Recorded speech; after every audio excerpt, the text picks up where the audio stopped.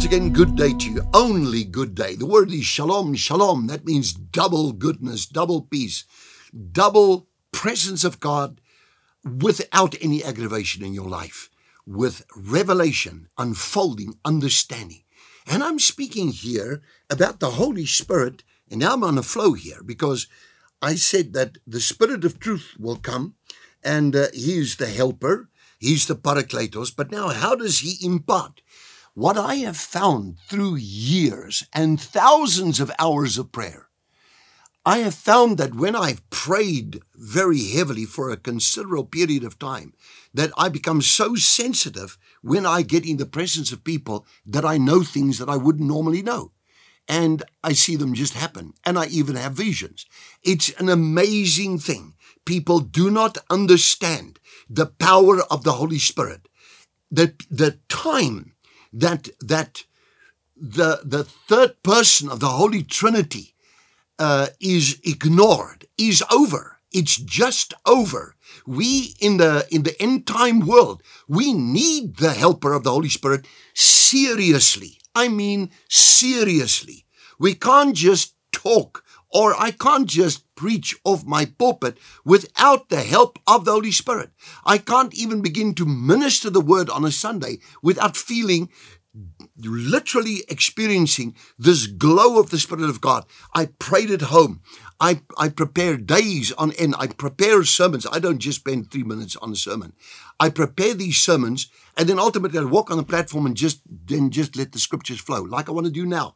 You see, praying in the Spirit, Paul in 1 Corinthians chapter number 14, verse 14 to 15 says, if I pray in an unknown tongue, my spirit prays, but my understanding, my mind remains unfruitful. Next verse 15. Howbeit then, brethren, I will pray with the Spirit, by the Spirit, in the Spirit, through the Spirit. I'll also pray with the understanding. What does he do first?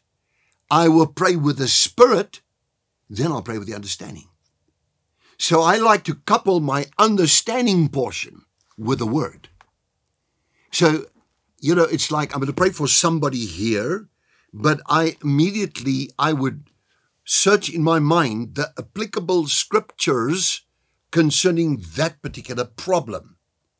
And I would find 3, 4, 5, 6 verses or whatever, and I would bring them in to the prayer, and I would say, Lord, your word says. For example, I would give it help and healing. I will heal your body, and I will restore your fortunes. Then your word says, because I wouldn't say your word says in, this book or that book, because God is the word. So I say, and then your word says, the punishment of our peace was upon you, Lord Jesus, and by your stripes we are healed. Your word says that you yourself bore all our sicknesses in your body on the cross. By your stripes we are healed. So I quote these scriptures, and I would, for example, quote Mark 11:24, and I would say, your word says, what things soever you desire when you pray, believe that you receive them, and you shall have the petitions you ask for. All the time I would quote the word. Now, if you look at Psalm 103, towards the end of the psalm, you'll see it. I can see it in my memory. There's a little block there that it says, bless the Lord, you his angels, who hearken unto the voice of his word. Psalm 103. And you see here how the angels take heed of or listen to the voice of his word. So I give voice to his word from here, the Bible that's been given us. Bless the Lord for all eternity, forever and ever, for this wonderful book, the Bible. I love this book. If I go to any bookshop, the first thing I do is to look for Bibles, and I have this habit to buy just yet another one. But the point is, if I say the Lord, bless the Lord, you his angels that hearken unto the voice of his word, the moment you quote the word and you ask something and switch into praying in the Spirit in tongues, the moment you do that, those angels start working because they hearken unto the voice of his word. Did you get that? Well, I hope you enjoyed that. I love you. God bless you.